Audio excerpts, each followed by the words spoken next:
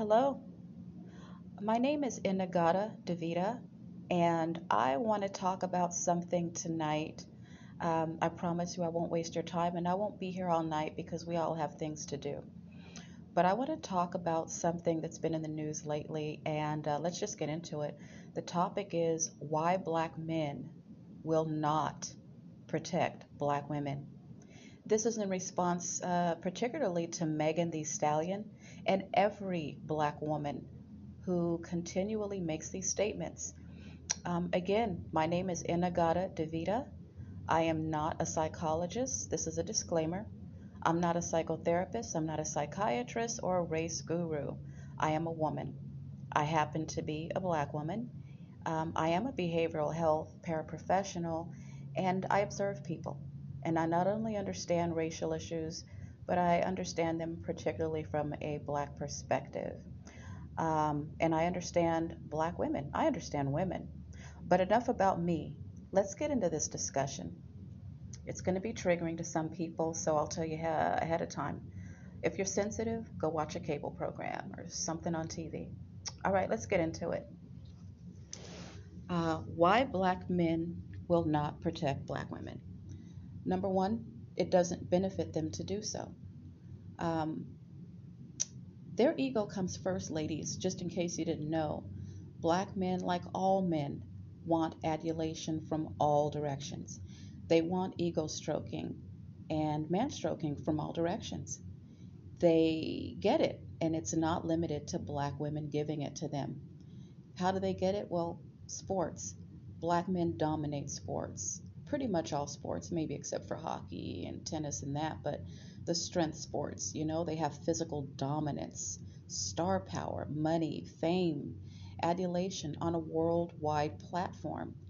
This leads me to my second point why black men won't protect black women.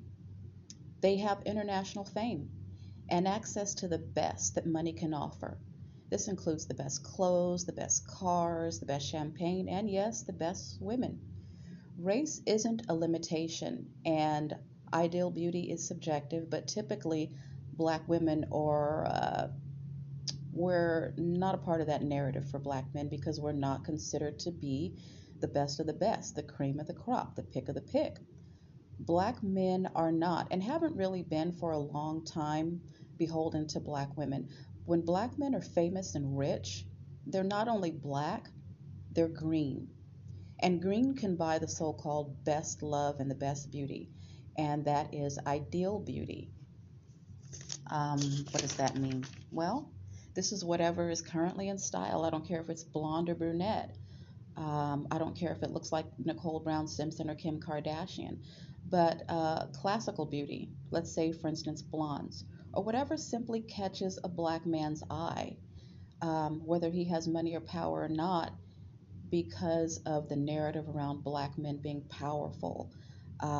You guessed it, black ladies, that classic beauty, it's not you. And number three, why black men will not protect black women? Well, this is the most important thing, and I want you to remember this. I'm going to make a point tonight, and this is really what it all surrounds around. Black men are in third place in society, but having a woman, particularly a white woman, on their arm automatically puts them in second place. What am I talking about? I'm talking about power. See, first place in our world, on our planet Earth, but particularly here in the United States, first place in the power structure has and probably always will belong to white men by default. White men, by default, have, white women as mothers, sisters, daughters, and wives.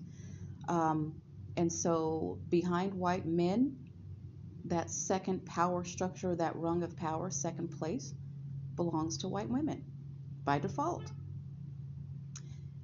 So stay with me, ladies. So after that number two spot that belongs to white women, black men are in third place. Why? How? Well, because of gender. It's shaky. It is shaky because in every other area, In the black race, based on race, black women can compete with and outdo, beat, and one up black men. They have high prison rates and recidivism, a low job rate. We outdo them education wise,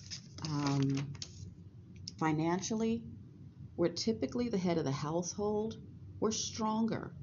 Now, not because we want to be, but because we have to be, based on their invisibility, based on their empty spaces, based on their empty void, the empty void that black women have to fill, FILL, that we have to fill out of pure survival and necessity because black men are absent. But that's a completely different podcast. That's for another time, ladies and gentlemen. And I will make a podcast about that. But in the meantime, let's get back to my point about why black men hold the number 3 spot and why black men won't protect black women. The number 3 spot, gender. They may be black men, yeah, they're black, but in a male-ruled world, in a male-ruled patriarchal society, black men's gender automatically gives them this one up on black women, this spot by birthright. And this by default, if black men are in the number 3 spot, gives black women the bottom rung spot at number 4. So let me explain something to you ladies, just in case you don't get it, black women in particular. Black men hate this spot of number 3. They hate it. There's no power in it. There's no prestige. It is a reminder to them. It's a mark of racial ineptitude. But even more than that, it's painful and it's degrading to black men. Being not only beneath white men in society, but even underneath white women. You see, this automatically throws a dagger in a black man's ego and his heart and his manhood.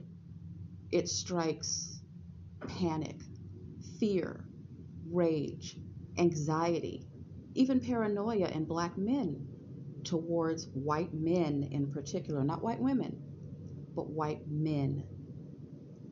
However, there's redemption for black men, ladies, because, well, how do you ask? How is that? How is there redemption? How is there redemption for black men? Well, it's easy. You see it every day. It's through white women.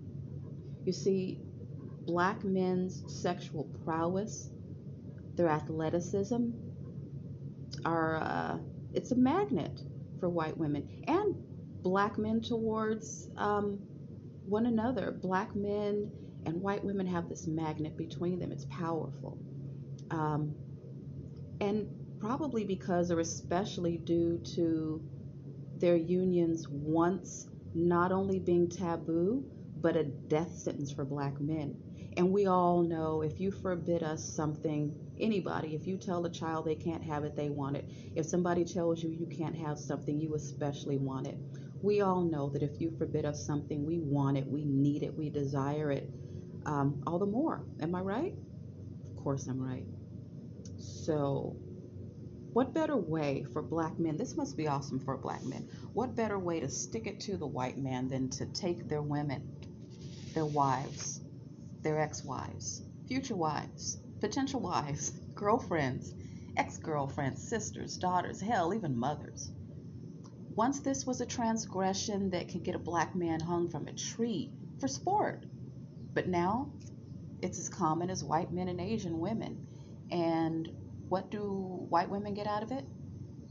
I'll get to that shortly. But about that number 3 spot that black men hold. You see, when a black man has a non-black woman on his arm, but particularly a white woman on his arm, he literally goes up a notch, ladies. You as a woman may not understand how important this power structure is to a black man, but it's huge. He literally goes up a notch. He, by invitation from a white woman, climbs to the number 2 spot simply by association with her. He's on the white woman's level now. Now they share that number 2 spot. This is hypergamy at its best. Black women all over the country. I hear it in podcasts and YouTube videos. Black women talking about, hey, let's do some hypergamy. And you're right, we should. That's another podcast. I want to stick to black men and white women. Um, and why black men will not protect black women, why they don't have to, because they get to the number 2 spot. This is hypergamy. It is a brilliant move on the part of black men. It's an ego booster, a spirit booster. It's an incredible feeling. It's a gift.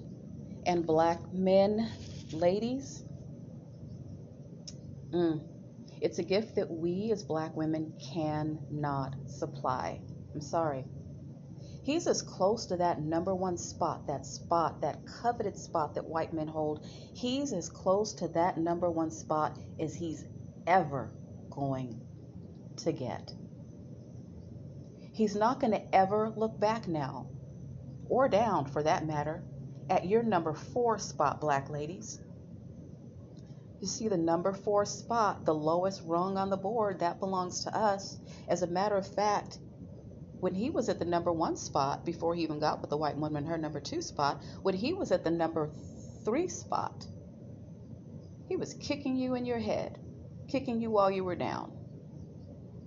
But now that he's at the number 2 spot, he can't even see you. No, not at the number 2 spot. You see, you disgust him now. Somebody's got to lose here, ladies. I hate to tell you this. Somebody's got to lose, ladies.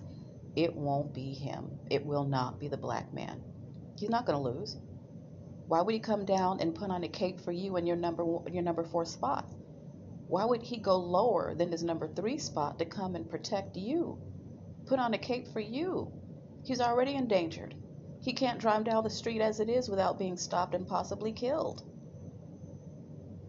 If he has a choice to go from number 3 to number 4, or from number 3 to number 2, right underneath number 1, what spot do you think he's going to chase? What spot do you think he's going to revel in? I want you to really think about that. Not with your heart, but with your head, with your intellect. As I said earlier, ladies, somebody's got to lose here, and it won't be the black man.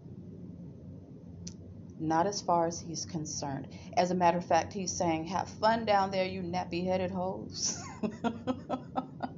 I'm sorry, I'm putting in a little bit of humor because I know there's a lot of pain.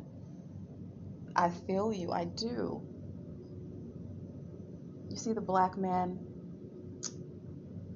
And for those of you black women who are angry right now, and for you black men who might be listening to, you're thinking, she hates black men. You don't believe me? Am I being too harsh? Do I hate black men? You think so? Okay. Ask Lil Wayne. How does he feel about non-black women? How does he feel about black women? What did he say? Ask Eddie Murphy, 50 Cent, Kodak Black, Kanye West, Tristan Thompson, Omari Hardwick. Did I mention Kanye? Taye Diggs, Sidney Poitier, James Earl Jones, Quincy Jones, Michael Jordan, hell, Michael Jackson. Oops, sorry, R.I.P. Michael. Ask Van Jones. I could go on for an hour. I literally could, but I digress. What is my point? Here's my point, ladies and gentlemen. You see, in a world where black men aren't superior than their black female counterparts, and in a world where no matter how black men try to spin it, they not only covet the number 1 spot, but they also covet what primarily belongs to white men. And that is that idealized, beautiful, especially if she's a blonde, white woman. Black women hold little, if any, value to black men. I'm sorry, sisters. The truth hurts. And by the way, if I didn't say so in the beginning of my podcast, that is the name of my podcast. It's called Truth Hurts. A lot of my podcasts will be a little painful, but it's going to always have an answer. This first one doesn't, because it's my first podcast. I just want you to understand the truth and stand by the truth. So I am at the end of my podcast. And, more salt, ladies, in the already open wound. What do white women get out of it? That's the question that I asked earlier, and I'm going to answer it now. White women want black men as much as you do, black ladies, as much as Latina women do, as much as a lot of women do. Let's just face it. Black men are coveted and they know it. And they get top pick, black ladies. Black men get top pick. But save your rage, direct it appropriately. Yes, that too is another podcast for another time, I promise. So, we're at the end of this podcast. Why will black men never protect black women? Because they don't want to. Because they don't have to. Because if they have to sacrifice their own fight for power, adulation, reverence, and authority over so-called black love, which is hanging by a string, by the way, and has been since the 1960s, which do you think they're going to choose? You think they're going to choose you? Think again. That's the end of my podcast. My podcast is called Truth Hurts. My name is Innnagadda Da Vida. I will be back. I will be making mini podcasts, and sorry to whom it concerns. Good night, ladies, and trust me, I'll be back with answers. I've got many. I wouldn't have made this podcast if I didn't have answers for black women. We have so much more than you think, and so many more avenues that we could travel and things we could do. We just need to get over this sick loyalty that we have to men who don't appreciate it. And again, that's for another podcast. Good night, ladies and gentlemen. Have a great one.